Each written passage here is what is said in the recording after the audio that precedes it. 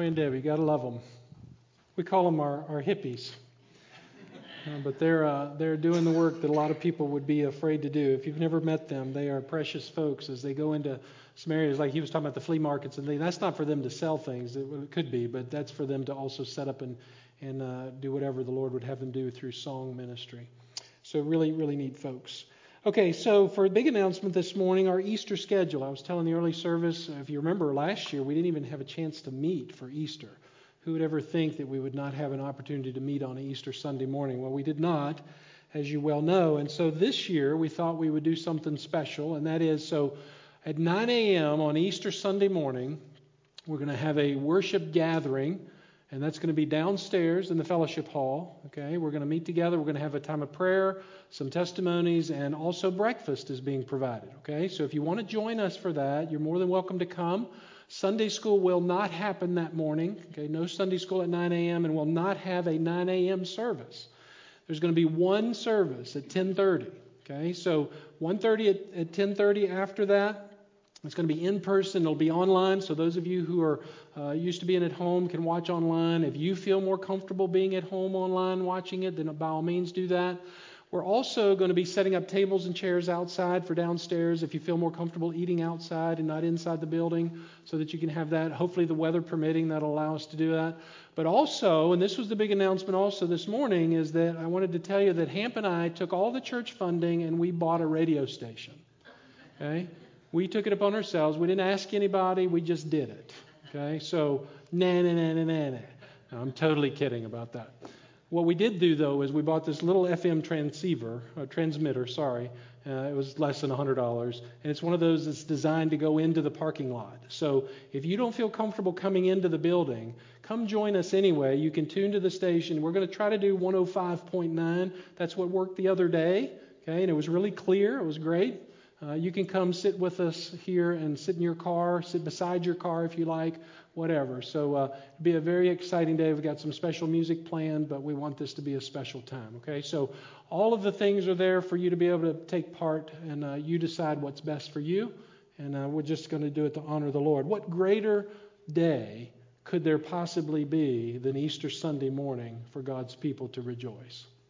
Right? I mean, really. I mean, if it were not, let's just say this, and remember, if it were not for the resurrection, you and I might as well just go home.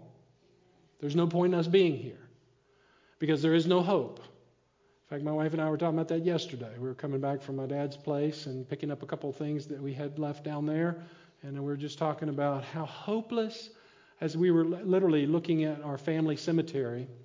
First time I'd been back since my mom and dad were laid to rest beside each other. Since the funeral, and I just wanted to look at all of that again. And I just got in the truck and I thought how hopeless life will be and must be for those who have no assurance of their eternal life to come. How hopeless that must be. And the Lord doesn't want that. And the Lord came to give us life. He came to die for us. And Easter is the time to celebrate that. In fact, every Sunday morning is a time to celebrate the resurrection. That's really why we're here today. It's not just to do the church thing or just be the religious thing, but to enjoy the fellowship of one another, but to hear the word of the Lord who has rescued us. Amen? Okay? All right. So we're going to celebrate big time on that day. All right. Well, let's pray together, and then we'll look at the text. All right. Father, we thank you so much for today. We're just excited about being together. It's just a joy to have the fellowship of heart and the blessing of being a part of your kingdom and a part of your family. Lord, we come to you this morning with open hearts and open arms because we know even though we may have confessed you as Lord and Master, we still need you to cleanse us daily. And so we ask you, Lord, to penetrate into our hearts this morning. And Father, perhaps there are some here this morning that don't know you, don't have a relationship with you. I pray that today would be the day.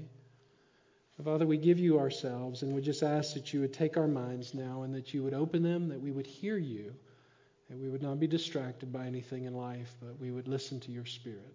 And we thank you and ask this in Jesus' name. Amen. All right, so let's do as we normally do. We stand in honor of God's Word, and we're going to read Matthew chapter 7, beginning in verse 21, all the way through verse 29. And this will conclude, actually, the Sermon on the Mount. And we have been in this study for quite a long time now, but this will be the ending of that as we move on now in Matthew's Gospel. But let's hear what the Lord has to say. Not everyone who says to me, Lord, Lord, will enter the kingdom of heaven, but he who does the will of my Father who is in heaven will enter. Many will say to me on that day, Lord, Lord, did we not prophesy in your name, and in your name cast out demons, and in your name perform many miracles? And then I will declare to them, I never knew you. Depart from me, you who practice lawlessness. Therefore, everyone who hears these words of mine and acts on them may be compared to a wise man who built his house on the rock. And the rain fell, and the floods came, and the winds blew and slammed against that house, and yet it did not fall, for it had been founded on the rock. Everyone who hears these words of mine and does not act on them will be like a foolish man who built his house on the sand. And the rain fell, and the floods came, and the winds blew and slammed against that house, and it fell. And great was its fall. When Jesus had finished these words, the crowds were amazed at his teaching, for he was teaching them as one having authority and not as their scribes. All right, you may be seated. So as much as we've been studying the life of the true believer, and you know if you've been following along with us in this study of the sermon that Jesus is giving, you know that he has dealt with a lot of subjects, but the main subject has been specifically how to discern a true believer from a person who's not a true believer. And as he's closing out this message today now, he moves from just the narrow road and the wide road, culminating all of this together and the false teachers and whatnot that we talked about last time, to helping us to realize that there is no greater deception in the life of any person than a person who is self-deceived. A person who has deceived themselves into thinking they truly belong to God when they do not. And so Jesus wants to clarify this for us this morning. And so a very, very, very serious message, as of course it always is. Any time we look into the Word of the Lord, it's a serious message. In my opinion, there is no greater message than anyone can hear than this particular passage of text, other than the resurrection itself and the things that the Lord gives to us, because it is the most stunning of messages, again, in my opinion, that the Lord has delivered himself personally to those who have been listening to him. And the fact is that some who say that they will reach the kingdom of God will in fact not do that. In fact, Jesus is saying here, if you heard the text, you were listening, he said there will be many, whatever number you want that to be. I don't know what that is. In fact, I thought about it a lot, and I asked the Lord, what number are we talking about here? Give us some clue of what number you're talking about. But he doesn't do that. He just says many. Many people will miss the kingdom of God. And these are people, sadly, who will believe that they thought they were okay. That's what I was saying a few minutes ago. They think that they're okay. They thought and have believed all of their life, or at least the balance of their spiritual life, that they've been on the right road. And that when they get to the kingdom gate, they're going to be sadly mistaken because the Lord will turn them away. It's all because they only, according to the Lord, said that they were following him, but they did not do what the Father asked of them. And they only heard, but they did not act upon what they said they believed. And so as a result, they're not going to be allowed in. And I can't think of anything more tragic than that. I can't think of anything more hurtful to those of us who love people and to see them rejected when they get to the kingdom gate. And the Lord says the reason is that they miss this is not because of someone else. It's not because of the false teacher that we talked about last week, who is also pointing the wrong direction, making people think that they're on the right road. It's not because of that. It's because they themselves have deceived themselves, believing a lie. Not because they didn't hear the message even clearly.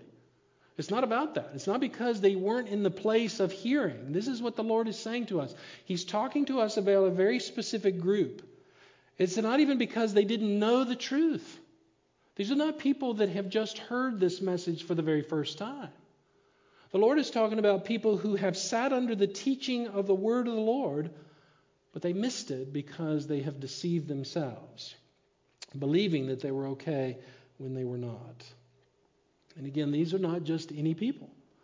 These are what we would refer to or think of as religious people.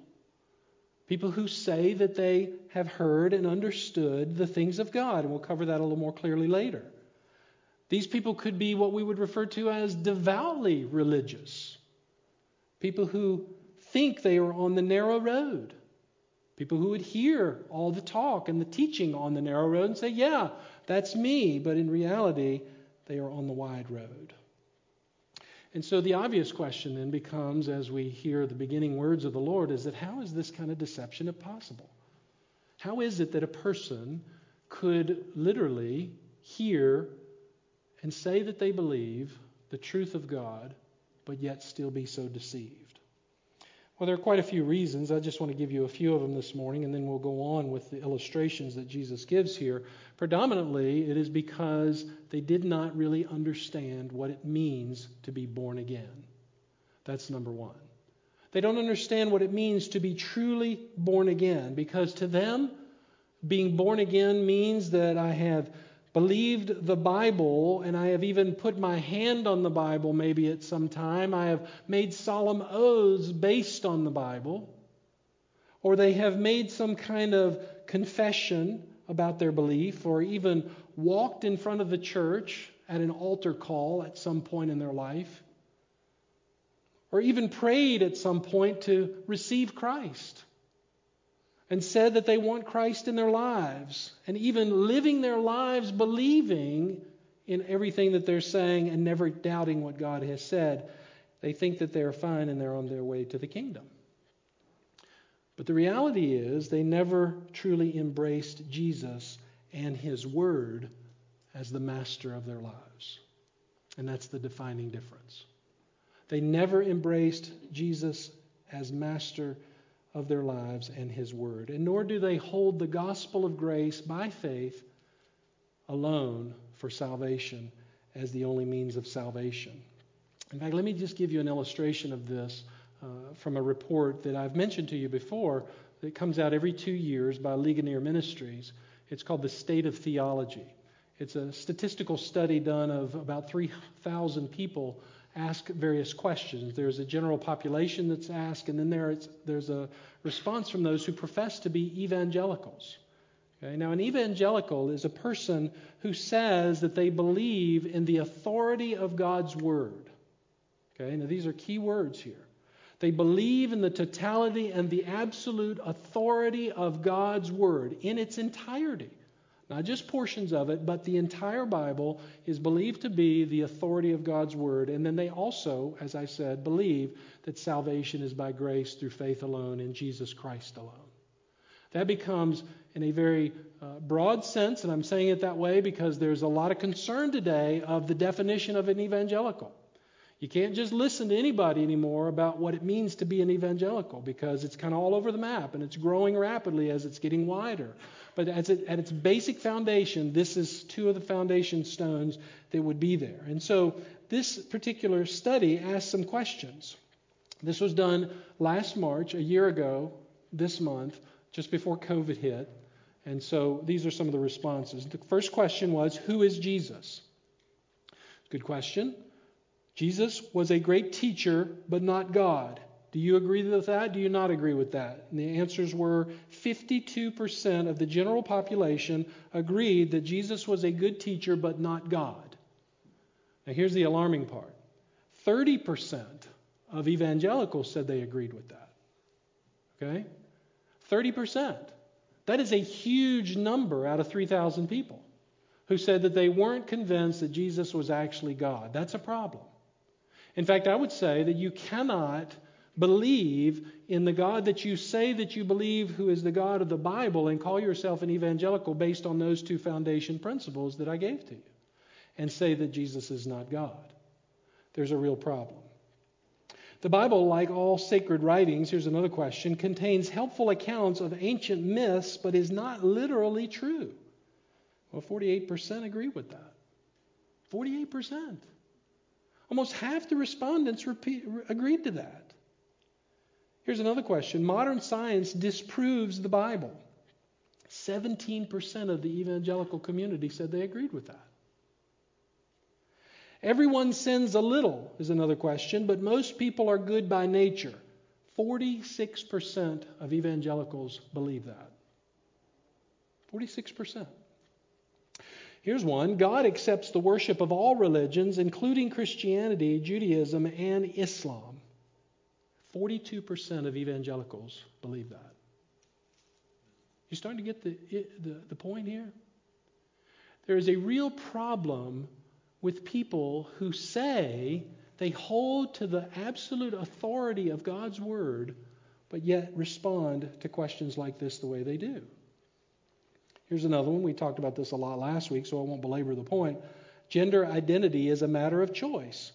22% of evangelicals agreed with that.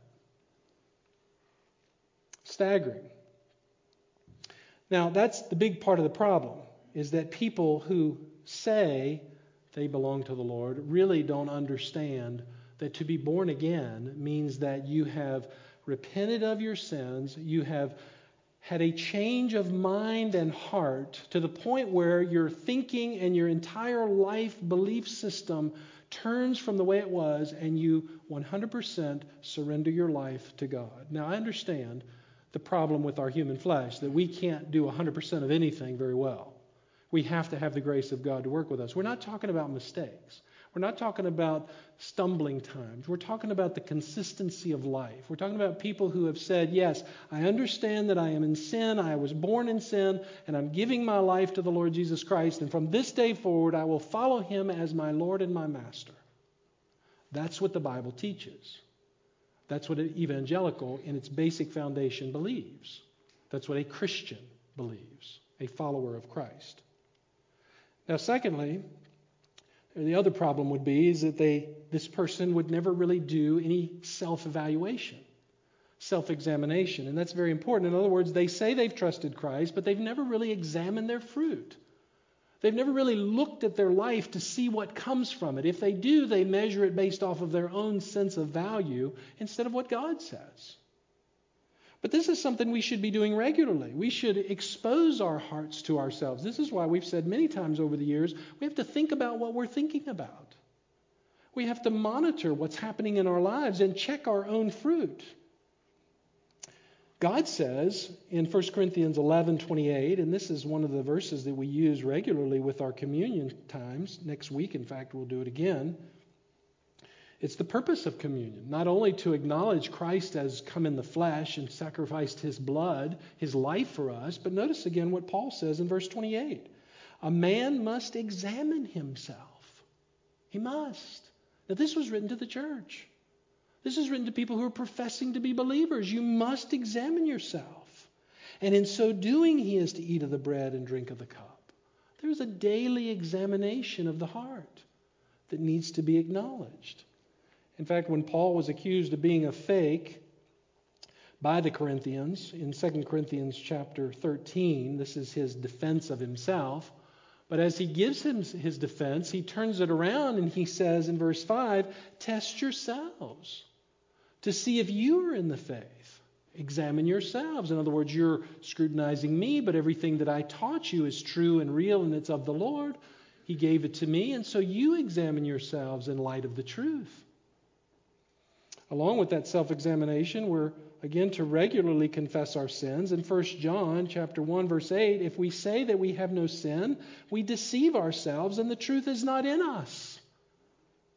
Listen, for a person to live their life saying, oh, yeah, I know I sin, but, and always add that on the end of it, is really missing the point. If we confess our sins, though, John says, he is faithful and righteous to forgive us our sins and to cleanse us from all unrighteousness.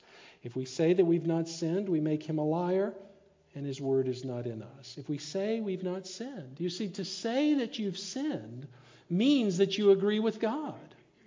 And to agree with God means that you have to confess that sin. It has to be cleansed from us. But to disagree with God makes him a liar. And I don't think any of us in the room this morning or even watching online would confess that God is a liar. So there should be a great desire regularly to come to the Lord in confession of our sin daily, not for salvation. I'm not talking about that. I'm not talking about constantly coming back as if we've lost something that God has given to us eternally. No. Once we're a part of God's family, we are always a part of God's family in confession. But we should come examining the fruit as proof of our salvation. That's really the crux of the matter. In fact, if there's no heart's desire to serve the Lord and to examine the heart, then there's some good reason to at least ask the question, am I truly born again? Am I really a part of God's family? The psalmist, this is King David, said this even of himself. Now listen, David was a man after God's own heart by God's own words. But he understood his own sinful heart. And here's what he said of his own examination in verse 1. Be gracious to me, O God, according to your loving kindness, according to the greatness of your compassion, blot out my transgressions, my sins. Wash me, you hear the heart of David? Thoroughly from my iniquity and cleanse me from my sin, for I know my transgressions. And my sin is ever before me. And that's the beauty of the Spirit of God in many ways. As we are born again, God puts in front of us the darkness of our flesh often so that we see it more clearly. Now that we have the light of truth in us, and so we confess that before God on a daily basis. That's what David's saying here. And then in verse 10 he says, create in me a clean heart, O God, and renew a steadfast spirit within me. Jeremiah in chapter 4 verse 14 says this, wash your heart from evil, O Jerusalem, that you may be saved. How long will your wicked thoughts lodge within you? And then in James chapter 5 verse 16, confess your sins one to another and pray for one another so that you may be healed. The life of the believer is to confess the sins on a daily basis to those whom he or she trusts as a way to honor one another and to honor God so that we become pure people on a daily basis. Not salvation. Salvation is a one-time event, but there is the process of sanctification. It's the process of becoming who and what God wants us to be, and that partly begins with that regular confession of sin. So the person who lives habitually in sin, this is the idea of the practicing of sin, is not convicted to put it away, has no feeling and urging, compulsion from the Spirit within them, is just deceiving themselves. And that's just reality. And we could say very clearly, it does not belong to God. You remember this text from last week, and it's one that we've often referred to, and I don't want to use it as a way of picking on anyone. It's just the word of the Lord, and God gives it to us to draw some clarity from it. He says in verse 9, 1 Corinthians 6:9, do you not know that the unrighteous will not inherit the kingdom of God? Do not be deceived, neither fornicators or idolaters or adulterers or effeminate or homosexuals, nor thieves, nor covetous, nor drunkards, nor revilers, nor swindlers will inherit the kingdom of God. And again, don't think for a second that's an exhaustive list. God is simply saying that those who live a life of practicing sin without the conviction of the Spirit in their hearts have reason to be concerned. So much so that God goes on and says through Paul in verse 11, such were some of you. That was you. That was me. Paul could say of himself, I was just like that. I had this daily desire to fulfill my own lustful pleasures, but we were sanctified. We were washed. We were justified in the name of the Lord Jesus Christ and in the Spirit of our God. We've changed. There's been a change. And so the problem is people don't examine their lives. Thirdly, the reason people deny themselves and self-deceive themselves is because they hold on to the externals of religious life. They hold on to the externals of religious life. What are we talking about here? Well, we're talking about things as simple as just going to church. It's a good thing. It's a good practice. It's necessary. It's essential. It should be done. Absolutely. But people deceive themselves by thinking, well, I'm regularly in attendance at the church, and so I'm certain God is pleased with me. Or they listen regularly to sermons, especially those ones that they grew up with, and people that they admire and honor, and believe that certainly God will approve of that. And He does, certainly, but there's a problem still because the Lord tells us there is. Or even singing songs, reading the Bible, being a part of Sunday school, Bible studies, even teaching a class as a religious teacher, holding an office in the church. being faithful in attendance, or even growing up in the church. Some people you ask them about their lives and they'll say, oh, well, I grew up in such and such a church, but there is no fruit from that life. Or even being a part of a church family. And again, those are all great things. Those are all necessary things. They're all a part of the Christian life. But Jesus is telling us here these can only mask, if we're not extremely careful, without self-examination, they can only mask the deception that Satan wants to give and put into your heart. And that's where self-deception occurs, making the person think they're okay, when in reality they are not, and they are in great peril of eternal damnation. And then fourthly, I would say that one of the things is that people often use incorrect scales. And this is very obvious. A lot of people do this. We do this regularly with things in life, and that is we look for the good to outweigh the bad, praying that God will be pleased with the better side of the good of us than the evil side of us, because we don't know how to get rid of the evil. So if I just do enough good things and I measure myself against the things that the other person does in life, then God will be okay with me in all these things. And so they cross off the bad things they do and just hoping that God, again, will accept everything that they do in the good sense. So that's really the message here that God has been giving to us throughout this entire sermon that we've been studying for so long now. And to wrap this up, he's going to give us two simple illustrations to drive his point home. One of those illustrations is a verbal illustration, and the other one is an audible illustration. In other words, people who say, there's the verbal, but do not do. And then people who hear, there's the audible, but also don't act upon what they hear. Let's look at the first one. Verse 21. Again, we read this a second ago. Not everyone, Jesus says, who says, there's the audible part. Not everybody says, who says to me, the verbal part, Lord, Lord, will enter the kingdom of heaven. Now, just for clarity here, just so you understand in the context, in the Jewish world, to call somebody Lord was really a sign of honor. And so that would be understood, a sign of respect. But to repeat it was a great sign of respect. And so Jesus says there are those who are going to say, Lord, Lord. Now notice the capital letter there. He's identifying as someone as saying, I'm acknowledging you as God. And listen carefully what he's saying. There are going to be people who will be standing at the gate, anxious to come in, who were those who called me God, who referred to me as the true God, and you could even say the supreme master, who will not be allowed in. Who won't be allowed in. You say, Lord, Lord, meaning they acknowledge him correctly. But notice what he says. Not everyone who says this is truly born again. It's not enough. It's not enough just to acknowledge him for who he is. In other words, just saying his name or even acknowledging him as God does not give you an automatic golden ticket into the kingdom. It doesn't prove anything about a person's salvation, or even their relationship about the Lord, or even what they really believe, except that they are acknowledging that Jesus is Lord. Well, guess what? Scripture tells us very clearly in Revelation, at the end of all times, every knee will bow and every tongue will confess that he is Lord.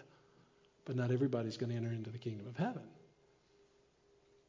In fact, we know that this is true, that the world, even Satan and the demonic world, believes in him and acknowledges him as God from passages like Matthew 8.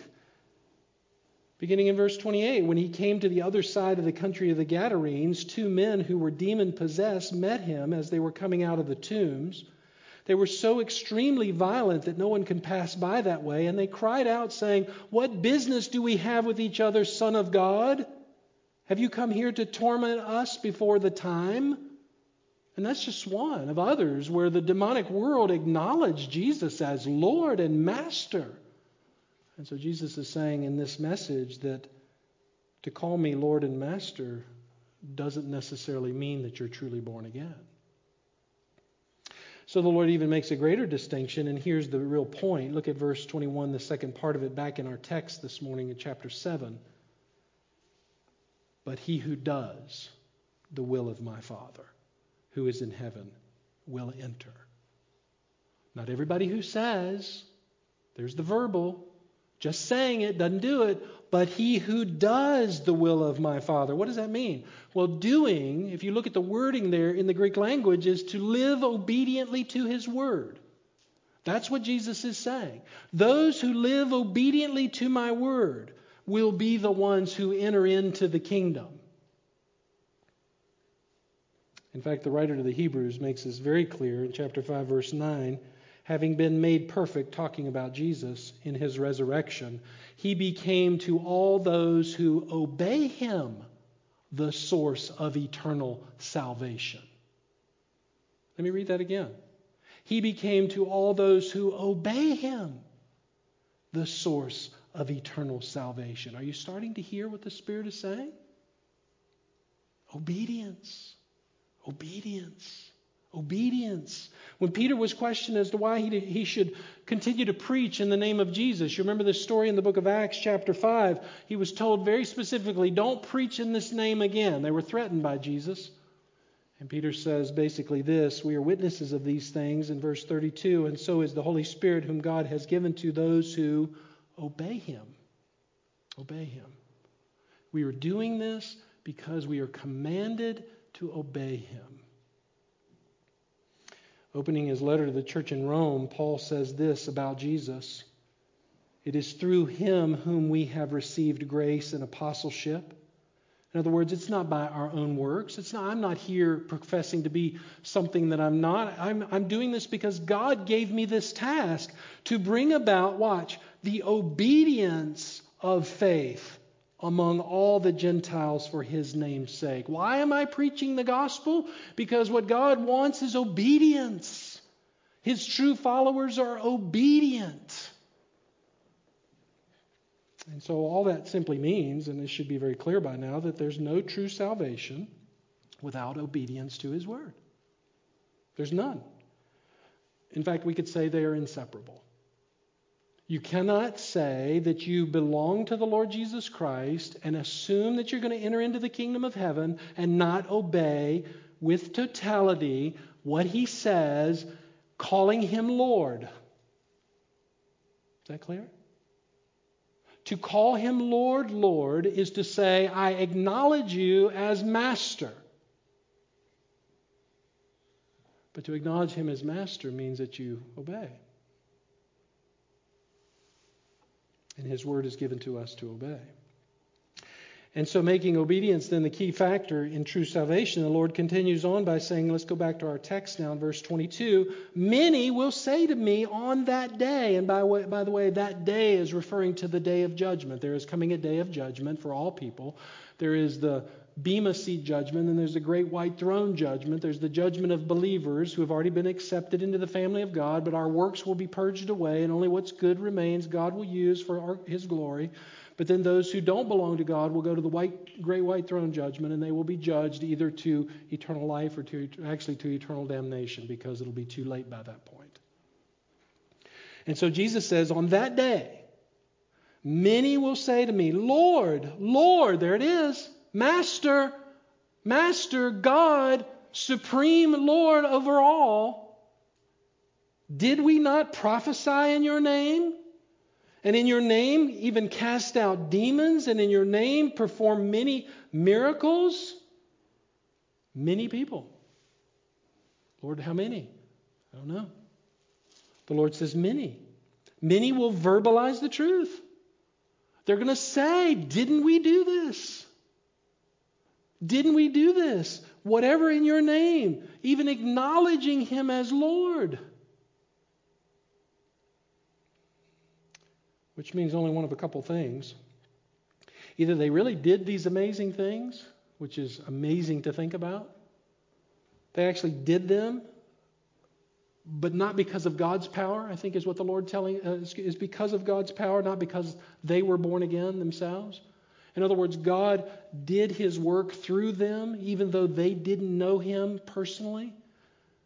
We'll talk about that more in just a minute.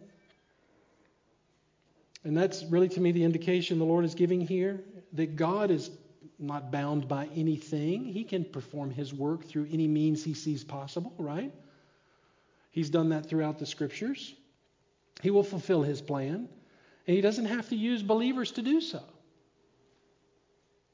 So it could be that they actually did these works. And again, that's the indication here. I mean, these are some heavy things, right?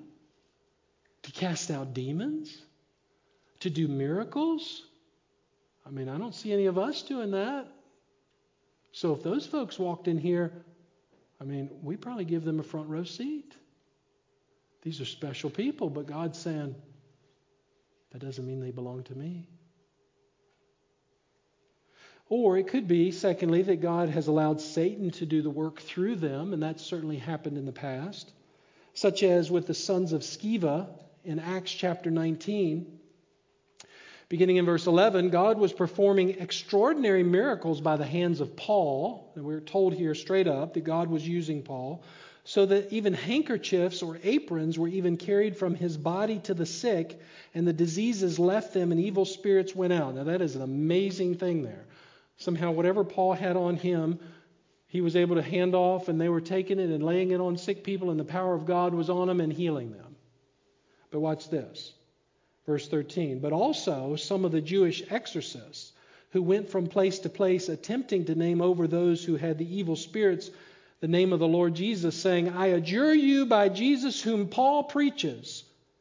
7 sons of Sceva, a Jewish chief priest, were doing this. And if you read the rest of the story, it doesn't turn out well for those guys. In fact, we're told that when the demons say, well, I know who Jesus is, and I know who Paul is, but I don't know who you are, and begins to wail on them. And so it's possible that Satan can even use and deceive and do things that God allows him to do in the name of the Lord. And that's what we talked about last time with false teachers. Or thirdly, maybe all this was just a fake. It was some sorcery of some kind of thing, some magician's trick like in Egypt. You remember when Moses went before Pharaoh and God told him to cast the staff down, and the staff turned to a snake? And then Pharaoh called his magicians, and they all brought their staffs in, and they turned to snakes. Well, what's that all about? Well, it was some form of deception there, some form of trickery, but to prove that God is the God of the Hebrews in the context there. You remember what happened? Moses' snake ate up the other snakes, right? So maybe it's just some kind of fake, who knows? Whatever this was, the Lord means to tell us that these things are being recognized as the Lord as being done in His name, but He's saying, look at verse 23, back to chapter 7 of Matthew. I never knew you. I never knew you. What? I never knew you. But Lord, Master, God, Holy One, we did these all in your name. Surely you'll accept us. I never knew you. What? I never knew you. That's what he says. I never knew you. Well, what does he really mean by that? Well, to know is a word for great intimacy. It's like a husband knowing his wife, a wife knowing her husband. It's the intimate association of a relationship that is deeper than any other kind of relationship. And we're not talking about in a weird sexual way here between us and the Lord as Satan would conjure up in the minds of some. No, he's simply saying that to know me is more than just a surface conversation or just to acknowledge me as God. It is to believe in who I am and actually have a relationship to the point where there is fruit that's produced from that relationship. Meaning you've done all these things in my name, but I had no relationship with you. You only used my name. And so, going on in the verse, look what he says. Depart from me, you who practice lawlessness. That word depart is the same thing as saying, go to the place prepared for you. Leave me. Depart. Go away. Leave my presence. And the reason is because the Lord says, you may have said that you did this out of a right heart, but you were really just practicing lawlessness. In other words, it was all about you. This was not for God. They lived their lives breaking God's law regularly in violation of what God had established. Which, by the way, If you go back and you look at the Old Testament, you will clearly see the heart of God in the law. You will see God saying to the people, I want your heart in this. I want your heart in this. In fact, if you go to Joshua 1:8, he says, the book of the law shall not depart from your mouth, but you shall meditate on it day and night, so that you may be careful to do according to all that is written in it. For then you will make your way prosperous, and then you will have success. God has always wanted our hearts. He's always wanted a relationship with His creation. But people have deceived themselves into believing that there is another way. And so God is making this point that the lawless person doesn't recognize their sin. They don't see it or confess it. They don't hunger and thirst for righteousness. This is the difference. This is the person who truly follows God. That's why Jesus started the sermon the way that He did. Blessed are these people. Look, here's the ones who truly belong to me. And one of them, if you remember, was the one who truly hungered and thirsted for God's righteousness. And the reason that they don't, it's pretty simple, is because they don't belong to Jesus. That's what He's saying. They don't belong to me. They're not my children. Go away. Go to the place prepared for you. Because they didn't mean it from their heart. And listen, if they did, they would change. If they meant it from their hearts, they would change. And that really is the amazing thing about salvation. God's law demands our hearts to change. And there are many people, Jesus says, who will sit under the teaching of my word. They will spend their entire lives in dedication to me, but their heart is not with me. Their heart's not with me. I don't know them, and they don't know me. They look good on the outside. They have all the appearances of everything that looks right and seems right, but inwardly they don't know me and I don't know them. I remember many years ago, I was telling the early service this, I think it was in the early 80s when, I didn't think I told you this. Sometimes I forget what I tell you between two services, my older brain. But I think it was Reagan, right, was the president. Did I tell you this already? You can make me feel better. Okay, good, thanks. Somebody said to me one time, do you know who the president is? And I said, well, yeah, it's Ronald Reagan. And I said, no, that's not what I'm asking you. They said, do you know him? I said, well, no, I don't know him. He's the president. He says, that's the difference between knowing who Jesus is and knowing Him personally. You see, what the Lord wants is for us to be able to say, yes, I know Him. I know Him. And every person that Jesus encountered in their hearts truly changed. They changed with it. And they began to produce fruit from their lives. And that was from the obedience that they lived out in doing everything that He said. Okay, for the sake of our time, let's keep going here. Notice the second illustration. Jesus is going to show through this illustration that there are those who are on the broad road because they don't build their lives on the foundation of the Word. Okay, this is a very familiar illustration most people have heard from day one in their Christian life. They may hear the truth, same thing, and even say they believe the truth, but they don't obey it still believing they're safe when they're not. Let's look at it. Verse 24. Therefore, everyone who hears these words of mine, the word therefore is there because of all that Jesus had just said, that we just talked about. Because of what I just laid out for you about the true person who belongs to me, everyone who hears the audible, these words of mine and acts on them, there's the obedience, may be compared to a wise man who built his house on the rock. Now, if you're a builder, you understand this principle very well. And the rain fell, and the floods came, and the winds blew and slammed against the house, and yet it did not fall, for it had been founded on the rock. Everyone who hears these words of mine and does not act on them will be like a foolish man who built his house on the sand. The rain fell, the floods came, the winds blew and slammed against the house, and it fell, and great was its fall. Okay, so in this illustration, there's a comparison of two people. One is wise, one is foolish. Both build a house. One builds on a good foundation, the other one not so good. It's somewhat of a foundation, and that's the point. But it's not a good foundation. It's not the right foundation. Meaning that I think in this, Jesus is saying both heard the gospel. They heard it. Just like you're hearing it today. They heard about the death, burial, and resurrection of Jesus. If it weren't for Jesus' death, his burial, and the fact that he was dead and he was raised again to eternal life, there would be no salvation. And every person must believe that in their heart through confession with their mouth and a belief that Jesus is Lord. They must believe it. Romans 10:9. And so Jesus says they heard that. That's clear from what he says. Look at in the verse here. Everyone who hears these words of the gospel.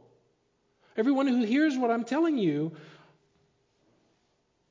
but they still don't understand. They still don't respond correctly. The house represents the life of the people, of which one builds on the word, the other doesn't. One builds his life in the confidence that he is good enough, or his foundation is good enough. That's the sand, which again has some stability. You know this. If you've ever done anything with sand, you know that you can pack it pretty well. If you go to the beach, everybody knows this. If you've ever been to the river or the beach, you can wet it a little bit and you can pack it into forms and shapes. And it's cool. You see these amazing artists out on the beach and the things that they do. And you're like, wow, that's incredible, right? And there's some sense of which building works with that. But as soon as the wave comes in, what happens? It easily dissipates, right? And so the Lord is using that kind of illustration here, probably thinking about the coast of the Mediterranean right there in Israel.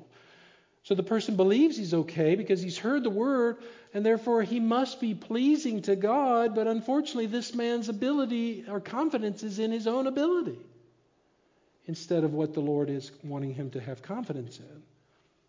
This word heard here that you see is a word that means to be noticed and reported as understood.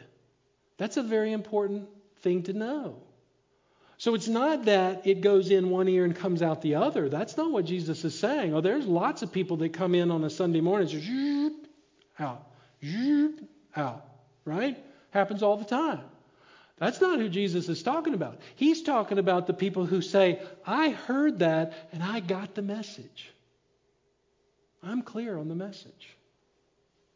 And Jesus says, well, you're evidently not clear because you built your house on the sand. It's been all about you, not obedience to me.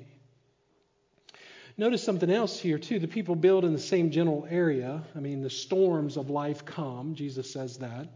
But really what he's referring to here is not so much the storms of life, and I said that incorrectly. It's really the judgment of God. He's talking about when the judgment comes, when the day comes, like he was talking about in the earlier verses, when the day comes that you stand before God and God judges you, if your house has been built on the sand, it's not going to work.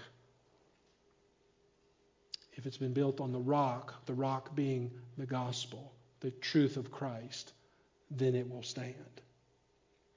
So people live their lives very similarly in this way. They maybe went to the same church. Maybe they had the same, or together for years in the same Sunday school class, same small group, same Bible study, whatever it may be. They heard the same messages preached.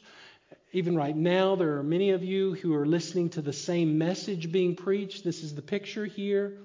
They had the same friends at church, even spent time in fellowship together with people at the church. But in the end, there was a drastic difference. There's a huge difference. As far as we know, their houses were very similar, meaning they had the same belief system. I was joking with the early service saying that maybe they were all Baptist. They professed to be Southern Baptist conservatives. And that became their banner over them. Maybe they were the same politically, even morally, supported the church financially, were responsible to keep it up. They were very much the same, it seems to the Lord is saying here. In fact, I think the Lord is telling us, if you put these two people side by side, you're not going to be able to tell the difference. They're going to look almost identical, except for this one thing. They built wrongly on the foundation. And so when it comes to the end, when it comes to the determination time, the Lord's going to say, I never knew you. You built your house on the sand. Now, there are some fundamental differences. Those are the similarities. One would be the core belief was they totally lived in obedience to God's word. I'll go through these quickly. The other probably uses God's word as a guide or a suggestion. And that's the way a lot of people live. the Bible is a good suggestion book. Well, I believe most of it, and yeah, I go to church and I study it, but the things that don't seem to fit in my culture, I let go. Or I just don't worry about those things that I just don't agree with, and you get the point. The other may think he's right, but he never really examines his thinking by God's Word, because when it comes down to it, again, he trusts himself more. Arthur Pink, a commentator, I've mentioned him many times before, said this about this passage. He said, "These people bring their bodies to the house of prayer, but not their souls. They worship with their mouths, but not in spirit and in truth. They're sticklers for immersion," talking about baptism, or early morning communion. That's going through the rituals. "Yet take no thought about keeping their hearts with all diligence. They boast about their orthodoxy," that is the cardinal doctrine of what they believe, "but disregard the precepts of Christ. Multitudes of professing Christians abstain from external acts of violence, yet hesitate not to rob their neighbors of a good name by spreading evil reports against them." Boy, that's convicting, isn't it? "They contribute regularly to the pastor's salary, but shrink not from misrepresenting their goods and cheating their customers, persuading themselves that business is business. They have more regard for the laws of man than for those of God, for his fear is not before their eyes." They fear, all right, but they fear the world and what they can't get and have more than they do being obedience to the Lord. Notice, and I've already somewhat mentioned this, the wise man is said to have built his house on the rock. The word rock there has been often confused. If you've been a Bible student, you know this. The word is Petra there. Refers to a large outcropping of rocks or a solid foundation. And that's what I was saying earlier. It's the Word of God as an illustration that Jesus is speaking of here. And so when you remember back when Jesus asked Peter who he was, Jesus asking Peter, who am I, Peter? You remember his response? He says, "Thou art the Christ, the Son of the living God." You remember that? Well, Jesus says, "Upon this, what? Rock, I will build my truth." Well, the Catholic Church, in fact, has taken that to say, Peter then becomes the rock because his name is a form of Petra. And so Peter must be the rock, and that's where the first papal system began to develop, out of Peter's line. But Jesus wasn't referring to Peter because all men are sinful. Jesus was saying that the rock is what you just proclaimed, Peter. I am the Messiah, and upon me I will build my church. You see? And that's what he's saying here. Listen, those who have listened to me have put their hope in the rock, me, my word, in obedience to me. And so again, what all this means is it's just not enough to be faithful to the church. It's not enough to just know the Bible or be like everybody else in the church, but to be obedient to God. That's what he's after here. John 14:15, "If you love me, you will keep my commandments." Boy, that's a thought, isn't it? Hey, if you love me, Jesus says, then you're going to do what I say. It's as simple as that. John 15:10, "If you keep my commandments, you will abide in my love." 1 John 2:3, "By this we know that we have come to know him, if we keep his commandments." Isn't that beautiful? Listen, let me read that again. "By this we know that we have come to know him." In other words, you want to know how you have a relationship with him? You keep his commandments. Not just because he said, "Keep my commandments," but because you love him, and therefore you want to keep his commandments. 1 John 2:5, "Whoever keeps his word, in him the love of God has truly been perfected." 1 John 3:24, "The one who keeps his commandments abides in him, and he in them." 1 John 5:2, "By this we know that we love the children of God, when we love God and observe his commandments." 1 John 5:3, "For this is the love of God, that we keep his commandments." And then later in Revelation 12:17, and this is the picture of the time of the tribulation, just before the Lord destroys everything. The dragon was enraged with the woman, referring to Satan, and the woman being the church, and went off to make war with the rest of her children who kept the commandments of God. You see, always God's people are referred to as those who keep or obey his commandments, because their heart is one in love with the Lord because he rescued them. And so to say you believe and follow God but not obey what God has said is to be greatly deceived. To stand on anything in your life other than obedience to the Lord that you love and you know Him as God is to be deceived. And that will get you a ticket to the wide road which will lead to the path of hell. Obedience, obedience, obedience, obedience is the path to life. Like John MacArthur said this, the life that has a scriptural view of itself, as described in the Beatitudes, it is the life that has a scriptural view of the world and sees itself as God's means for preserving and enlightening the world while not being a part of it. It is the life that has the divine view of Scripture and that determines not to alter God's Word in the slightest degree. It is a life that is concerned about internal righteousness rather than external form. It is a life that has a godly attitude towards what is said and what is done, towards motives, things, money, and other people. It is a life of genuineness rather than hypocrisy, and of God's righteousness rather than self-righteousness.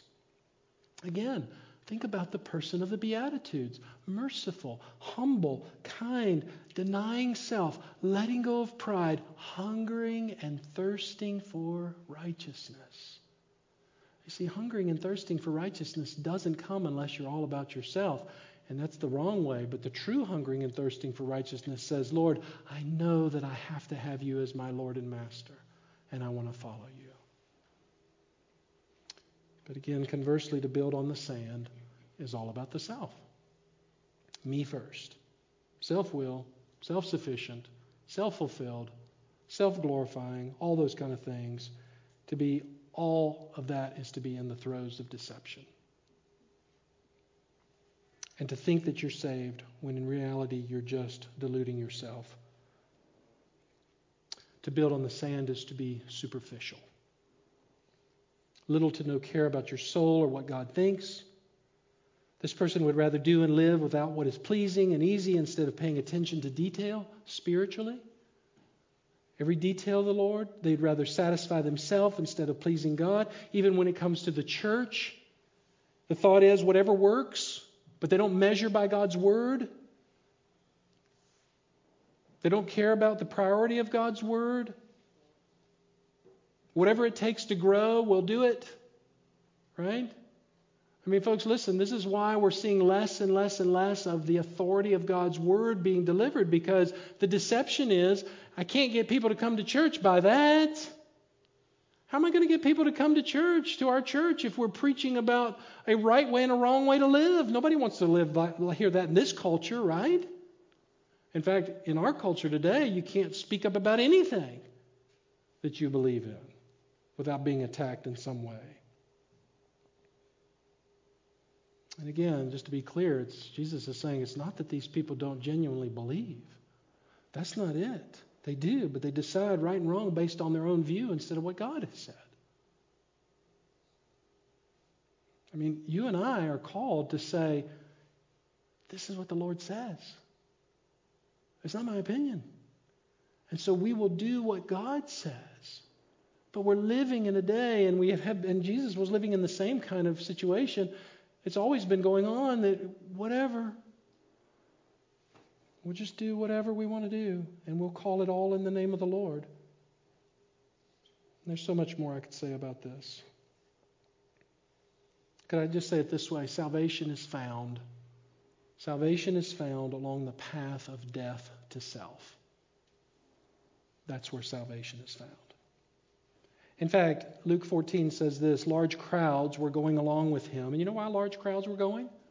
Because he was the next exciting sideshow. I mean, he was becoming the main program. And he turned and he said to them, imagine this now. I would never say this if I wanted to grow a big crowd. But Jesus wasn't in it for big crowds. He was in it for the reality of people getting into heaven.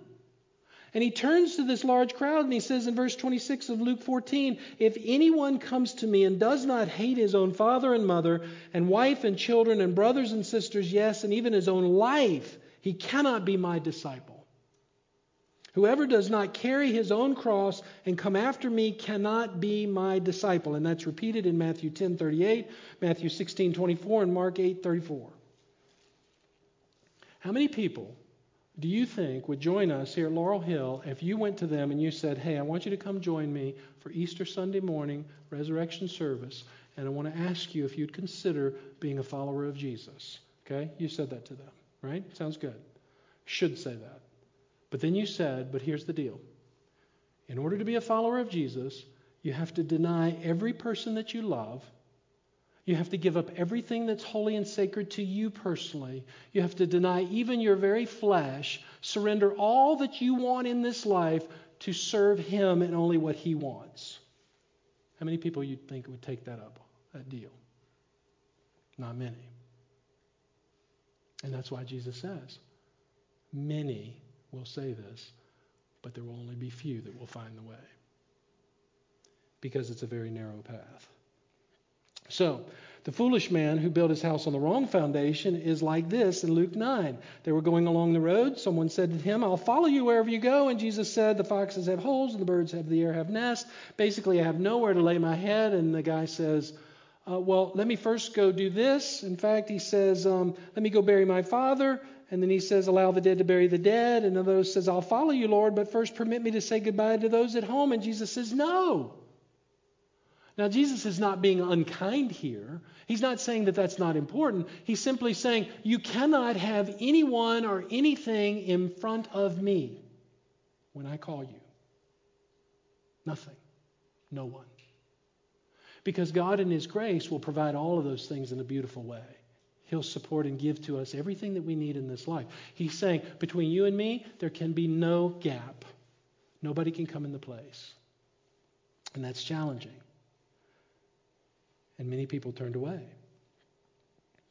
So you say, why did the Lord challenge the people like that? Because to be a part of the kingdom is not just turning over a leaf. It's not just deciding on January 1st that I'm going to become somebody different this year. It's not just going into the gym and looking better. It's not just saying I'm going to have a better diet. It's not any of that kind of stuff. No, this is a complete life change internally. A soul-searching, heart-checking, mind-changing, seeking God's word for life. That's what He's after. And He says, those are my people who will enter into the kingdom. So, the man who builds on anything other than the Word of God will be destroyed. Why? Because he thought he was okay. And there is no other place to be if you're not with the Lord. The only other place to be is without the Lord, and without the Lord is in eternal damnation. Listen to Proverbs 30, verse 12, and we're almost done here. The Proverbs writer says this, there is a kind who is pure in his own eyes, talking about people. There is a kind of person who is pure in his own eyes, yet is not washed from his filthiness. You hear that? There are people all over who think they're on the right path. But the Lord says, I never knew you.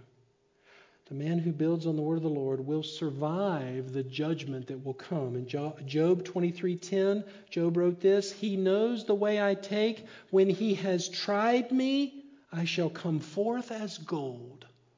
How about that? 2 Corinthians 5:10, for we must all appear before the judgment seat of Christ, so that each one may be recompensed for his deeds in the body, according to what he has done, whether good or bad. Okay? To all of which, at the very end here in the last two verses, Matthew writes for us, when Jesus had finished these words, the crowd was absolutely dumbfounded. That's almost literally what the language means here. They were amazed.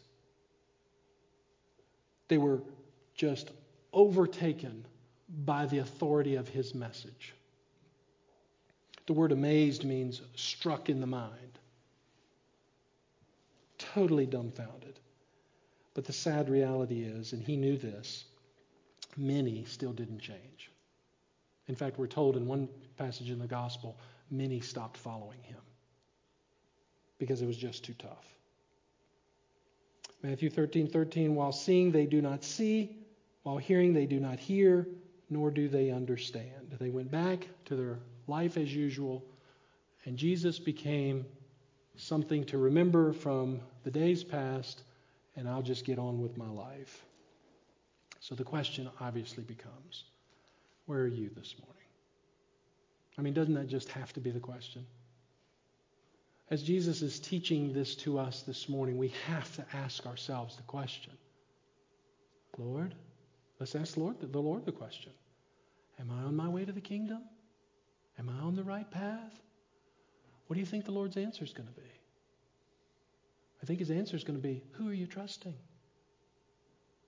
When you call me Lord, am I on the right path? Are you looking to obey me in this life?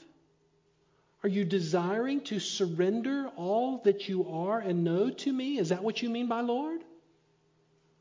Or are you really just looking for a way to make yourself feel better and hope everything's going to be okay? So let's ask him the question.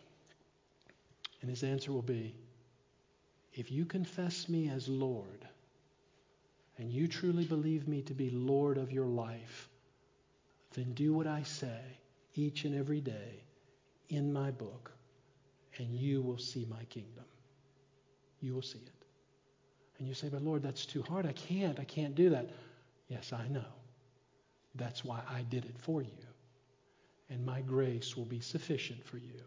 I will help you along the way. And God gives grace to his people, doesn't he? Those of you can testify to that. God has given you grace to be the person that he wants you to be because you can't do it on your own. Yes, he will do that. And you will live with a joy in your heart knowing you're not perfect. You got to confess your sins daily to him, not because you need to be saved all over again, but just because you know without him you're not going to make it. You're not going to do it. He's done the work for us. Amen? Okay? Now that's a lot. Right? That's a lot to take in. And if you're like me, if you're like the disciples listening to that on the mountain, you're kind of walking away going, wow.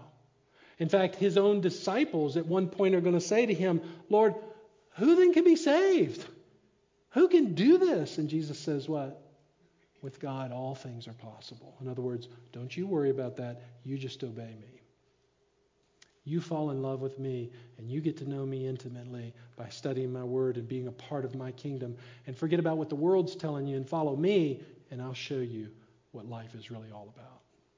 That's eternal life. Amen? Okay. All right. Well, let's close in prayer. Father, we thank you always, and that's always what we need to do, is to thank you because you are a God who, first of all, loves us. Lord, I know, because I know my mind well enough to know that in my early days, I was just like this. I was that guy who was raised in the church who knew all about you. I sat in the Sunday school classes. I heard the teacher.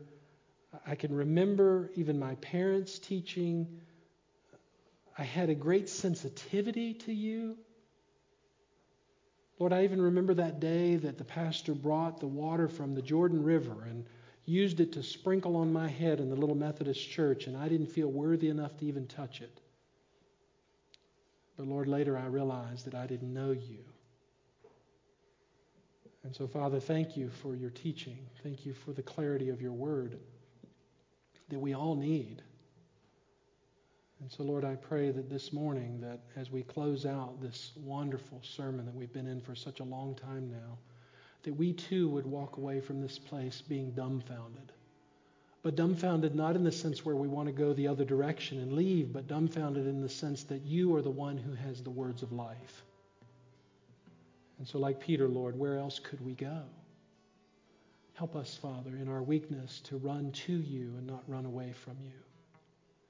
Lord, forgive us for the areas of our life and the years of our life where we may have wandered and believed that we are okay, only to find out that we hear now that we're not okay unless we obey you. And so, Lord, I would pray that whatever you need to do in the hearts of any individual here, whether it's just an encouragement and a reassurance, or, Lord, maybe there's somebody listening today who would say, I've never really obeyed Jesus. I've never fully turned my life over to him. Lord, I pray that you would do that today. Eternity depends on it. We're not talking about just getting a tax refund. We're not talking about just getting a better job or a better house or whatever. We're talking about eternity. And so, Lord, we just pray that you would do your plan, and we just want to submit to that. So, Lord, touch the hearts, we pray, in Jesus' name.